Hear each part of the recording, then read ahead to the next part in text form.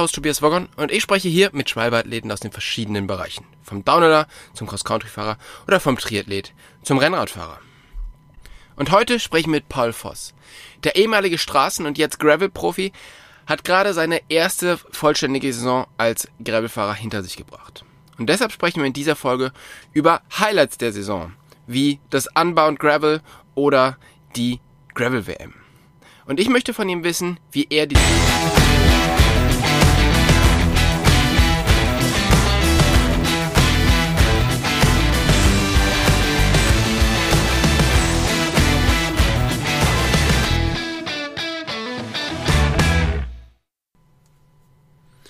Herr Paul, vielen Dank, dass du dir heute wieder die Zeit nimmst, mit uns den Podcast aufzunehmen. Wo bist du gerade und wie geht's dir?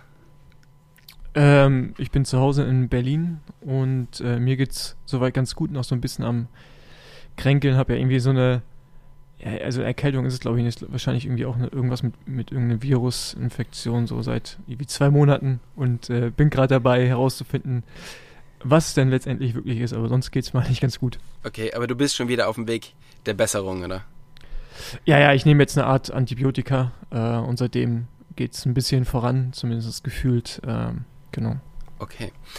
Du hast ja jetzt quasi die erste komplette und volle Gravel-Saison hinter dich gebracht und als wir das letzte Mal zusammen gesprochen haben, da war es kurz vorm Unbound. Da bist du Belgian Waffle Race gefahren und dann ging es eigentlich zum Unbound. Jetzt ohne mal so wirklich groß auf Ergebnisse und so einzugehen, wie war denn die erste volle Gravel-Saison für dich? Gut, erkenntnisreich, hat Spaß gemacht, viele Emotionen. Zufriedenstellend, sowohl von Ergebnissen her, als auch irgendwie allgemein, wie ich mir die ganze Sache vorgestellt habe, war das sehr, sehr gut, ja. Okay, du hast ja wirklich verschiedene Rennen gemacht, also wirklich von Belgian Waffle Race, dann halt diese ganz langen Sachen, wie zum Beispiel das Unbound, dann aber auch irgendwelche Bikepacking-Rennen. War das von Anfang an, also bist du so vorgegangen, dass du einen kompletten Saisonplan gemacht hast oder sind dir Rennen so zwischendurch noch reingekommen, wo du gedacht hast, ja, habe ich auch Bock drauf, das zu machen? Also eigentlich alles, was an ein Tages-Gravel-Rennen war, ist geplant gewesen. Das Basajaun und auch, also das Basajaun war glaube ich im Juli oder August, genau, im August, das war spontan, okay. Genau, da hatte ich irgendwie Bock, noch irgendwie ein Event zu machen, bevor ich dann so eine kleine Saisonpause reingehe und im Frühjahr das Gran Guanche, wo man ja über die ganzen Kanarischen Inseln fährt oder über 5 mit dem Gravelrad, das war auch eher eine spontane Entscheidung, okay. Aber das ist für mich auch so ein bisschen, was Gravel symbolisiert, so diese Freiheit, da auf verschiedenen Event-Formaten irgendwie teilzunehmen. Und bin da auch ganz froh, dass eigentlich meine ganzen PartnerInnen das auch so tragen und unterstützen. Von daher will ich das eigentlich auch tendenziell so beibehalten, dass ich weiterhin diese Rennen seriös angehe. Also diese Eintagesrennen, das ist mein Hauptfokus, aber auch Bikepacking, das ist halt so bisschen zum Spaß haben, zum Grenzen austesten. Ja, ja, ich finde es halt bei dir immer spannend, weil du ja aus einem super professionellen Umfeld kommst und ja viele Gravel-Racer ja eher so ein bisschen lockerer unterwegs waren, was sich wahrscheinlich jetzt auch verändert. Und ist es was sich in deinem Kopf sehr verändert hat, dass du halt auch so spontan agieren kannst? Oder war das früher im Rennradbereich auch schon möglich? Nee, im Rennerbereich war das nie möglich. Also da hast du natürlich den Arbeitgeber, das Team, was eigentlich bestimmt, was abgeht. Mhm. Von daher ist, so wie es jetzt gerade ist, halt schon eine enorme Freiheit, die ich auch sehr genieße. Und ich sitze jetzt auch gerade wieder an der Saisonplanung fürs nächste Jahr und dann redest du mit Leuten, die erzählen dann von Events, die man vielleicht mal ausprobieren sollte. Und ist halt auch schon so ein bisschen, keine Ahnung, so ein Puzzlespiel, weil du musst ja gucken. Warte mal, hier ist gerade was umgefallen. Ich muss mal ganz kurz gucken. Ja, Entschuldigung, bin wieder da. Genau, also die momentane Saisonplanung ist halt eher wie so ein Puzzlespiel. Du musst gucken, dass alles zusammenpasst. In diesem Jahr habe ich gemerkt, dass ich sowas wie Reisetage einfach unterschätzt habe, wie sehr das irgendwie dann doch auch an Energie zieht und genau, und da muss ich sorgfältiger planen im nächsten Jahr und ja, also es ist halt auch immer, selbst jetzt mit 36, immer noch wieder so ein Lernprozess, wo man gucken kann, wo man irgendwie Sachen effektiver gestalten kann, das Training verbessern müsste und ich meine, jetzt über die Saison ist so viel passiert, irgendwie gefühlt von Monat zu Monat die Leistungsdichte nochmal höher geworden und jetzt auch dann die Gravel-WM, zu der wir irgendwie auch gleich kommen, die hat halt auch nochmal komplett anderen Ansatz gehabt als alles andere, was man sonst gemacht hat. Also ja, ist schon ein spannender Sport, wie er sich da gerade entwickelt. Mhm. Was hast du dir denn so vor der Saison, was hast du erwartet und was hast du am Ende bekommen? Ja, erwartet habe ich eigentlich gar nichts. Ich hatte das Ziel, irgendwie ein Rennen zu gewinnen in den USA. Das konnte ich mit dem Red Bull Rio Grande.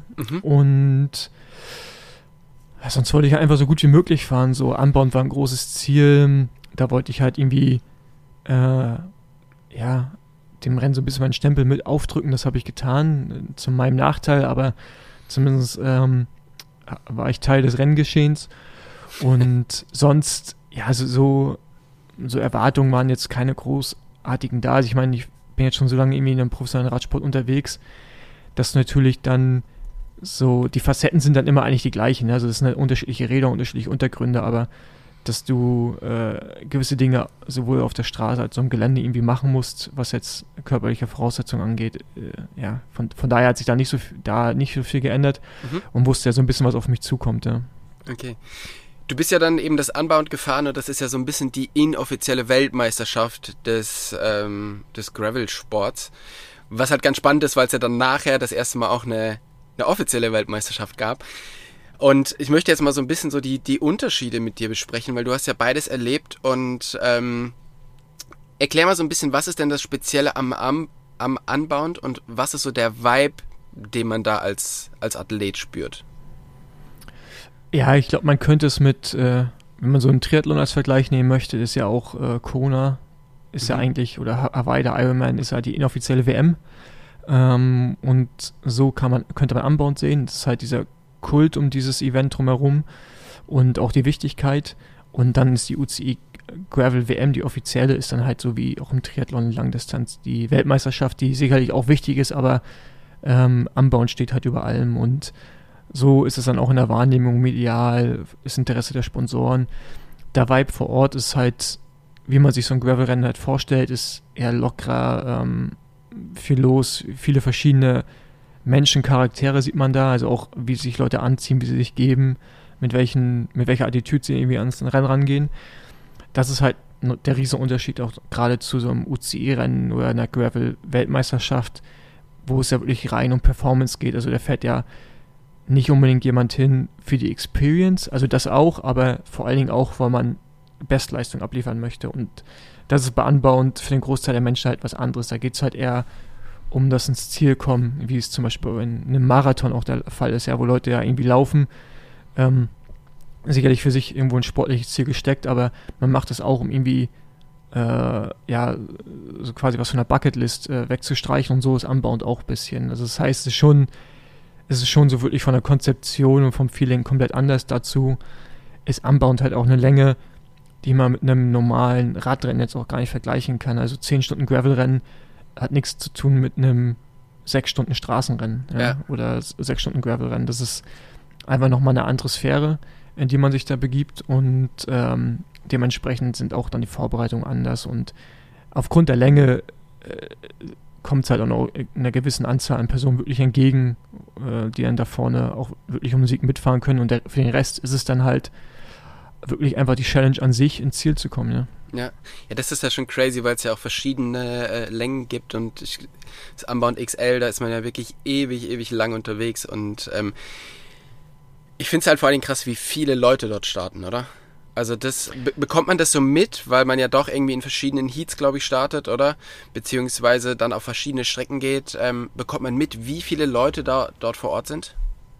Ja, also du bekommst halt mit, weil dieser ganze Ort Emporia halt ausgebucht ist, der ist halt voll. Dann auch alle drumherum liegenden kleineren Dörfer oder Städte sind auch voll. Und am Tag vorher siehst du halt schon die Menschenmasse, auch beim Start von XL, was ja einen Tag vorher startet. Aber dann auch, wenn du morgens zum Start rollst, wir durften ja vorne starten als Profis. Und dann fährst du ja bei den ganzen, jeder Männern, jeder Frauen vorbei. Und das dauert schon eine Weile, bis du da vorbei bist. Es ist schon krass, aber es ist auch geil. Und das ist ja, wie gesagt, auch für mich das, was Gravel symbolisiert.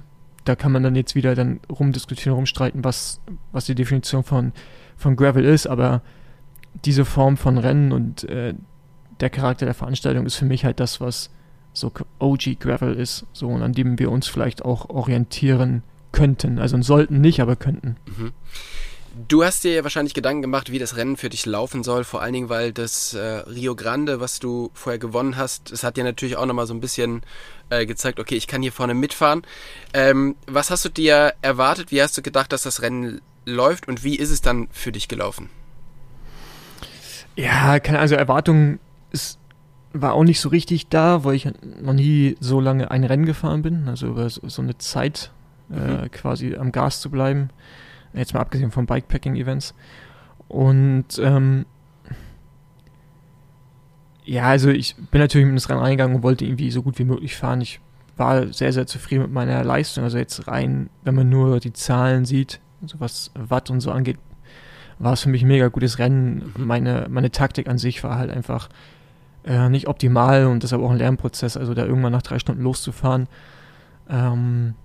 bei einem über 10-Stunden-Radrennen normalerweise ist halt nicht die schlauste Idee gewesen. Erzähl kurz, was hast du gemacht oder was ist da passiert? Ja, genau, also nach 3 Stunden hatte ich auf einmal so eine kleine Lücke zu allen anderen Fahrern und bin dann einfach weitergefahren und bin dann erstmal eine halbe Stunde alleine gewesen und dann irgendwann kam Laurens Zandamo und Matthias De Marchi und wir sind dann 2 Stunden Vollgas gefahren.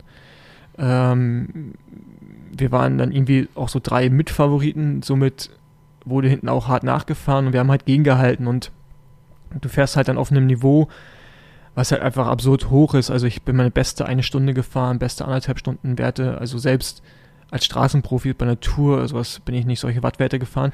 Bei Graveln ist auch das Besondere, dass du ja selbst im Windschatten konstant Druck auf dem Pedal hast. Also du rollst ja nicht einfach nur mit, was es umso härter macht. Und dann bin ich halt nach so 5,5 Stunden bin ich halt richtig eingebrochen.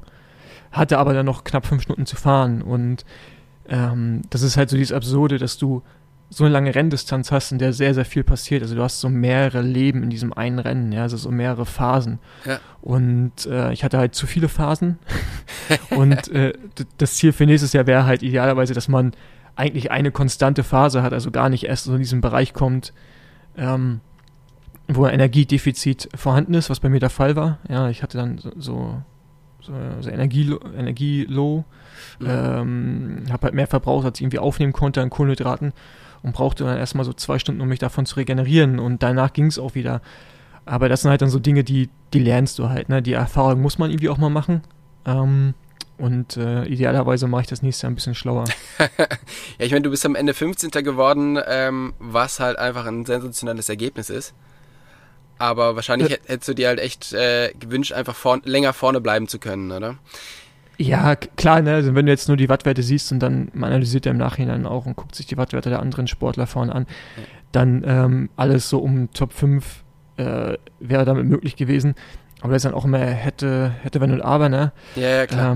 Am Ende muss man es halt auch schlau genug umsetzen und zählen halt nicht nur die Beine, sondern auch der Kopf und die Taktik und in dem Fall war ich halt ein bisschen übermotiviert, habe dafür den Preis gezahlt und dann ist so der 15. Platz ist okay, aber auch für mich nicht so relevant, auch wie bei der WM, dann irgendwie ein 27. Platz, ist so, Leute sehen das natürlich, also Leute sehen ja nur das und wissen natürlich nicht, was im Rennen passiert ist und können auch nicht das einschätzen, was man, oder wie man sich selber fühlt und wie man seine Leistung einschätzt. Aber ich bin mittlerweile auch so ein bisschen weg davon, dass ich mich nur über Ergebnisse definiere, sondern halt auch gucke, was habe ich eigentlich wirklich an diesem Rennen gemacht, weil es gibt halt Unterschiede, ne? Du kannst 15. werden und quasi so mit Hängen und Würgen oder du bist 15. bist aber mit wehenden Fahnen untergegangen.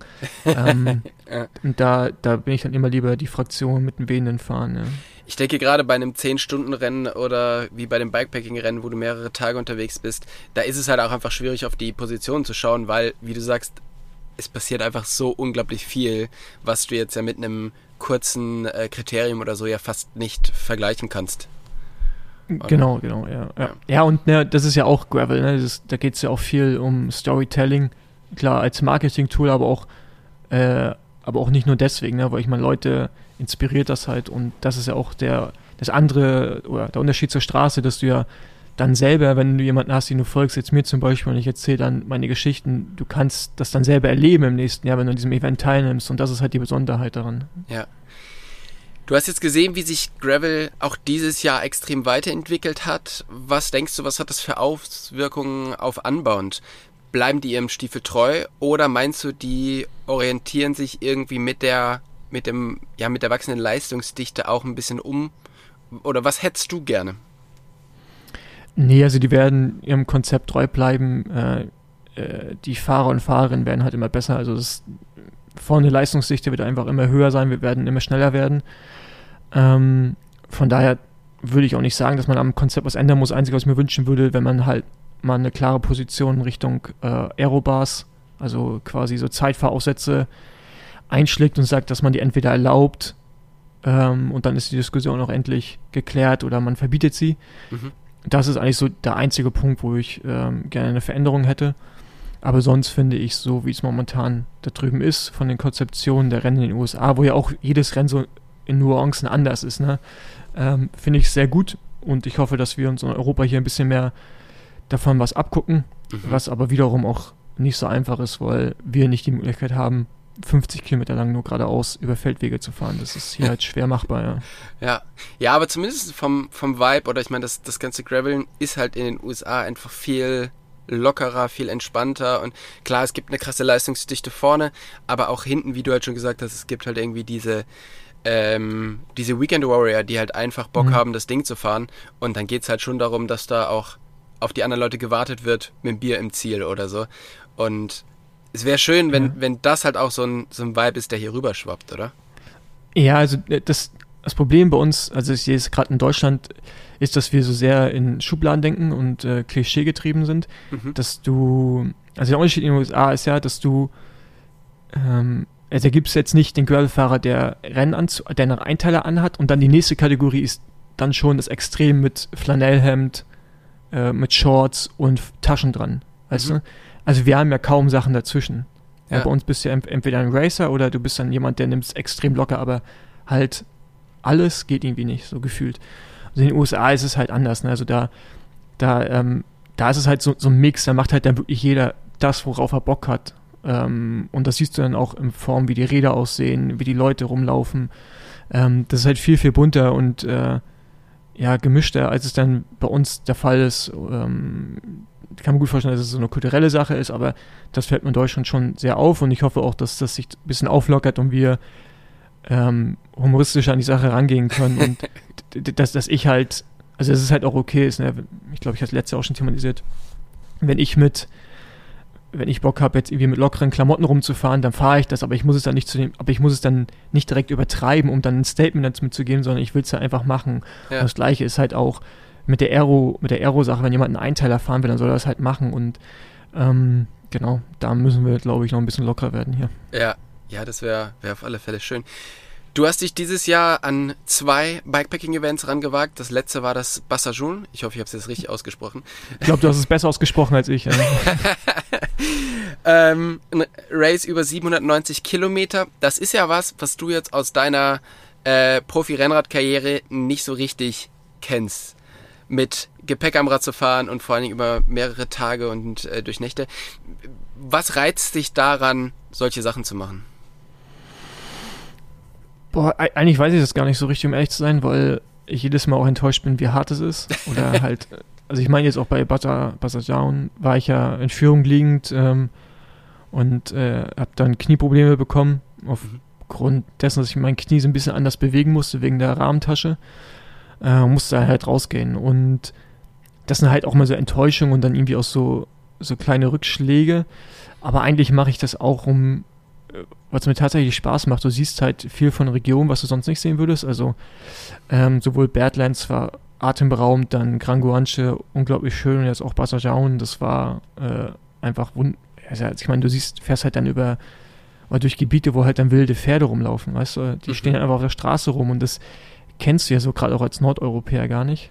Und daher ist es halt so einfach dieses Entdecken, steckt da so mehr drin. Ich habe auch Bock, da mehr in Zukunft zu machen. Ich muss mir aber einfach mit dem Gedanken abfinden, da um den Sieg mitfahren zu können, weil ich einfach gar nicht dieses Talent habe, so in so ein Schlafdefizit reinzugehen und sowas wie dann der Sepp Breuer macht bei Badlands irgendwie in 1,5 Stunden Pause insgesamt. Ja. Das kann ich halt nicht so und das ist auch in Ordnung. Dafür bin ich auf anderen Gebieten dieses Sportes vielleicht besser als diese Menschen und so hat halt jeder so seine Stärke, ne? Ja. Du hast ja beim ersten Mal so Badlands gefahren bist, die Taktik gehabt, ich schlafe einfach aus und fahre dann fast schneller wie alle anderen.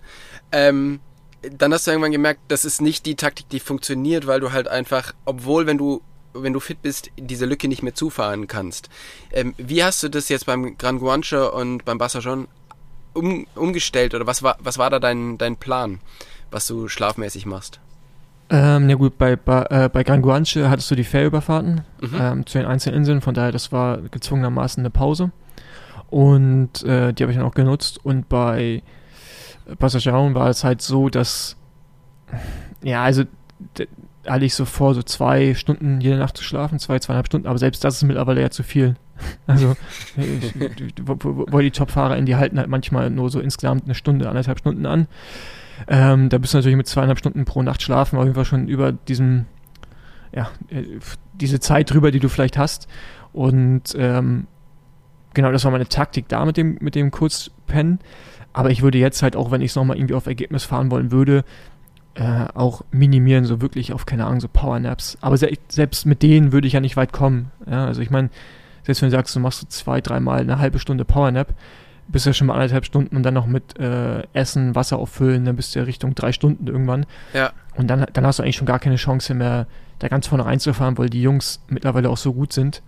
Aber deswegen habe ich mich damit auch jetzt einfach abgefunden, dass das nicht so meine Disziplin ist, was Performance angeht, aber ich es einfach auch nur mache, um halt auch diesen Aspekt irgendwie zu zeigen, dass jemand wie ich, der eigentlich eine andere Ausrichtung hat, trotzdem solche Events machen kann, diese genießt und halt, ja, wiederum eine Geschichte erzählt. Ja. Und das ist ja vielleicht auch dann wieder ein ganz guter Bogen zu dem, was du vorher gesagt hast, dass man einfach ein bisschen lockerer werden muss und nicht in diesen Schubladen denken und nicht nur ergebnisgetrieben, sondern ich meine, wenn du ein Badlands durchfährst, wenn du ein Gran Guanche durchfährst oder ein Basajon, dann, das ist ja schon einfach ein gutes Ergebnis an sich, dass du da durchkommst, weil selbst das schaffen ja die wenigsten so, oder?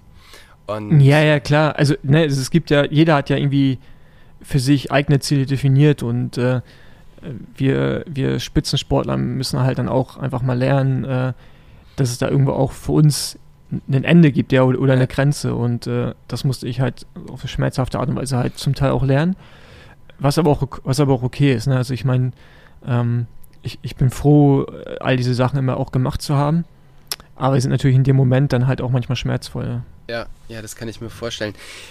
Wir gehen jetzt zur Gravel-WM und das war von den Bildern her zumindest komplett anders. Du warst im Deutschland-Trikot, jeder war irgendwie, also es sah einfach so super crazy nach Racing aus. Und wie war so der Vibe bei der WM und wie war die Strecke im Gegensatz zum Beispiel zu Unbound? Also ich würde halt die Gravel-WM so von der Strecke wie es war schon ein Gravel-Rennen, aber es war halt sehr straßenfokussiert von der Ausrichtung mit den vielen Kurven, den schmalen Wegen, hoher Straßenanteil, auch wenn es natürlich offiziell nur 33% oder irgendwie sowas waren, aber du hattest natürlich schon auch viele Wege, die eher Richtung Straße tendieren. Ja, man kann es miteinander vergleichen, also die Gravel-WM war ein anderer Sport zu Unbound. Das hat nichts miteinander zu tun, es war eine andere Dynamik im Rennen, auch durch das teilnehmenden Feld und deswegen, ja, das sind so 2 komplett andere Sachen, also bei Unbound Schnellfahren erfordert mittlerweile ein anderes Training, ein anderes Material, andere Herangehensweise als bei einer Gravel-WM, wenn sie weiter in diesem Format stattfindet, vorne mitzufahren. Es kann sein, dass es im nächsten Jahr anders ist, aber so wie dies Jahr die WM war, müsste ich halt eine komplett andere Vorbereitung wählen, um da besser zu fahren. Viel straßenorientierter, viel mehr Antritte, viel höhere Intensitäten, was beim normalen Gravelrennen nicht der Fall ist, wo du halt eher konstant das Gas stehen hast. Ja. War es jetzt bei der WM, konntest du noch einen Ticken mehr wirklich im Windschatten auch mal mitrollen. Das hat man auch einfach an den Wattwerten gesehen. Und du hast aber viel, viel mehr Spitzen drin und das ist halt eine andere, ganz andere Dynamik im Rennen gewesen. Von daher, erfordert das da ein ganz anderes Skillset. Mhm. Aber waren trotzdem wieder die gleichen Leute vorne oder sind andere Leute dazugekommen, die vorne mit reingefahren sind? Nee, es waren eigentlich ganz vorne, Top 10 waren nur World Tour-Fahrer und Pro-Team-Fahrer, also alles Straßenprofis. Ja. Dann dahinter kamen dann so vereinzelt Gravel-Fahrer, aber von den reinen Gravel-Fahrern war ich, glaube ich, der 4. oder 3. Je nachdem, wie man jetzt einen Lachner Morten einordnen will, der ja auch World Tour-Profi ist. Von daher, waren das komplett neue Leute und da sieht man halt eigentlich wie auch schon, dass das nicht viel mit einem normalen Gravelrennen zu tun hatte. Natürlich werden die auch bei einer Strecke, sagen wir jetzt, wenn wir unbound gefahren wären und die Distanz wäre 6 Stunden gewesen, ja, dann hätte das Ergebnis ähnlich ausgesehen, aber da hätten wir schon bessere Karten gehabt, weil du kannst nicht so gut im Windschatten mitrollen, es geht viel mehr geradeaus, also du hast diese Kicks nicht und da kommt es dann eher auf einen konstant hohen Leistungsoutput an, was von uns Gravelfahrern eher die Stärke ist. Von daher hätten wir sicherlich ein ähnliches Resultat gesehen, aber wir Gravelfahrer hätten besser ausgesehen. Ne? Aber würdest du dir wünschen, dass es für nächstes Jahr dann wirklich mehr Richtung Gravel-Rennen geht? Weil ich meine, es macht ja wenig Sinn, 2 WMs für Straßenprofis zu machen. So, eine halt mit ein bisschen mehr Schotter, aber ansonsten 2 WMs, wo Straßenprofis vorne fahren. Wenn es ja auf der anderen Seite, wenn Gravel ja was anderes ausmacht. Ja, klar, es macht was anderes aus, aber die UCI definiert für sich halt Gravel anscheinend so. Ja. Und man will die Straßenstars da haben und ich glaube, dann ist es eher an uns, Gravelfahrern, uns anzupassen oder halt, so wie es die meisten AmerikanerInnen gemacht haben, halt sie komplett zu ignorieren. Ja, also zu sagen, dass es gar nicht für uns ist. Also ich merke auch beim Feedback der Sponsoren, sind jetzt auch nicht alle so gehypt von der WM. Ne? Also die fanden es jetzt nicht alle mega geil, was da passiert ist. Ja. Vom Visuellen her und von der Kommunikation. Von daher kann ich mir gut vorstellen, dass die meisten gar nicht so traurig darüber wären, wenn man es jetzt nicht unbedingt immer fährt. Aber für mich ist halt, ich bin halt Leistungssportler, ne? Und irgendwie für mich ist das dann schon wichtig, auch bei einer Gravel-WM am Start zu stehen, auch wenn man sich damit abfinden muss, dass Siegen unter diesen Bedingungen gegen World Tour-Fahrer halt schwer wird, weil, also ich meine, wenn jemand aus der World da gerade kommt oder dann, was weiß ich, von welchen großen Rennen, also diesen Speed habe ich in den Beinen einfach nicht so, den würde ich haben, wenn ich auch das gleiche Rennprogramm hätte, das habe ich aber einfach nicht und deswegen, der Vergleich sind wie Äpfel mit Birnen, aber das ist das gleiche Rennen und es ist im Gelände, es ist lang, man kann es als Gravel bezeichnen und wir sagen ja auch in meiner Gravel-Szene, dass Gravel vieles sein kann, da muss man halt, finde ich, aber auch akzeptieren, auch ich, dass das auch Gravel ist, ja. Und halt die Definition von Gravel für die UCI. Ja, okay. Du hast schon gesagt, du bist jetzt in der Planung für nächstes Jahr. Kannst du schon ein bisschen was verraten, was ansteht?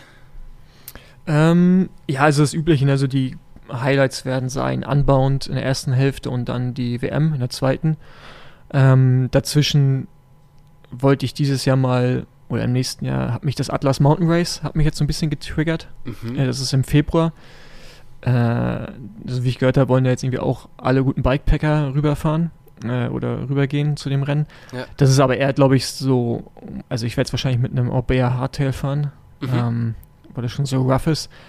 Genau, das könnte eventuell als erstes anstehen, ja, und dann so in die richtige Gravel-Rennen-Saison werde ich dann bei The Trucker starten, Ende April in Spanien. Dann wird es sehr wahrscheinlich in Deutschland einen UCI World Series Rennen geben. Da werde ich fahren, dann geht es rüber in die USA, Gravel Locos, wie dieses Jahr auch schon, Unbound. Ja. Gibt es in Finnland von dem, wie heißt der, Formel 1 Rennfahrer, der finnische? Ja, Valtteri Bottas. Genau, Valtteri Bottas, der letzten Gravel-Rennen, da werde ich hinfliegen. Genau, und dann sehr wahrscheinlich solid über den Hang mit das Mountainbike-Rennen und Steamboat Gravel im August. Dann hoffe ich, dass wir im August oder Ende Juli hier in Deutschland noch ein neues Gravel-Rennen begrüßen dürfen. Da laufen zumindest gerade Gespräche. Genau, und dann steht die WM an Ende September, Anfang Oktober, aber dazwischen ist momentan noch sehr viel frei, weil ich halt gucken muss, wie der UCI-Kalender aussieht. Der ist noch nicht bekannt gegeben, ob es eine Gesamtwertung gibt, ob es eine Elite-Kategorie gibt, weil dieses Jahr war es ja noch Altersklassen.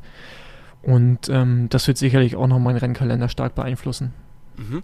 Und hast du auch mal Bock, sowas was richtig Langes zu machen? Also da, wo du quasi wieder vielleicht durch deine Fitness und das mehr Schlafen was rausholen kannst, wie zum Beispiel Tour Divide oder so, wo man halt wirklich ein paar Wochen unterwegs ist? Ja, ich glaube, das ist eher was, wenn ich so richtig aufhöre. Also ich glaube, jetzt nimmt das noch so viel Raum ein, auch in der Vorbereitung, in der Planung und auch dann in der Erholung im Nachhinein, dass du eigentlich dann, glaube ich, den Rest des Jahres so ein bisschen knicken kannst oder einen Großteil des Jahres. Und gerade habe ich irgendwie noch so für mich sportliche Ziele bei diesen Rennen. Ich will bei Unbound nochmal besser fahren, ich will die WM besser fahren. Und das ist jetzt momentan erstmal mein Fokus für die nächsten 2 bis 3 Jahren auf jeden Fall. Mhm. Und danach kann ich mir vorstellen, auch mal sowas wie eine Divide zu machen oder auch selbst ein Transcontinental. Ja. Aber ich tue mich halt schwer mit, wenn diese Rennen sich in die Richtung entwickeln, dass dieses Schlafdefizit so absurd wird, ja, dass man sich selber dann auch an so eine Grenze bringt, an die man sich eigentlich nicht bringen möchte. Deswegen, ich weiß es gerade noch nicht so richtig, ob sowas in Zukunft mal für mich stattfindet, aber im Hinterkopf ist es auf jeden Fall. Ja. Ich meine, selbst auch einen Silk Road, ja, da irgendwie in Kirgisistan, das finde ich auch sehr, sehr interessant, aber dafür ist die Zeit noch nicht reif, zumindest jetzt nicht. Ja. Da bin ich sehr, sehr gespannt. Die nächste Saison hört sich auf alle Fälle schon mal sehr gut an. Ich wünsche dir alles Gute in der Vorbereitung und hoffe, wir sprechen uns nochmal, bevor es bei dir richtig losgeht.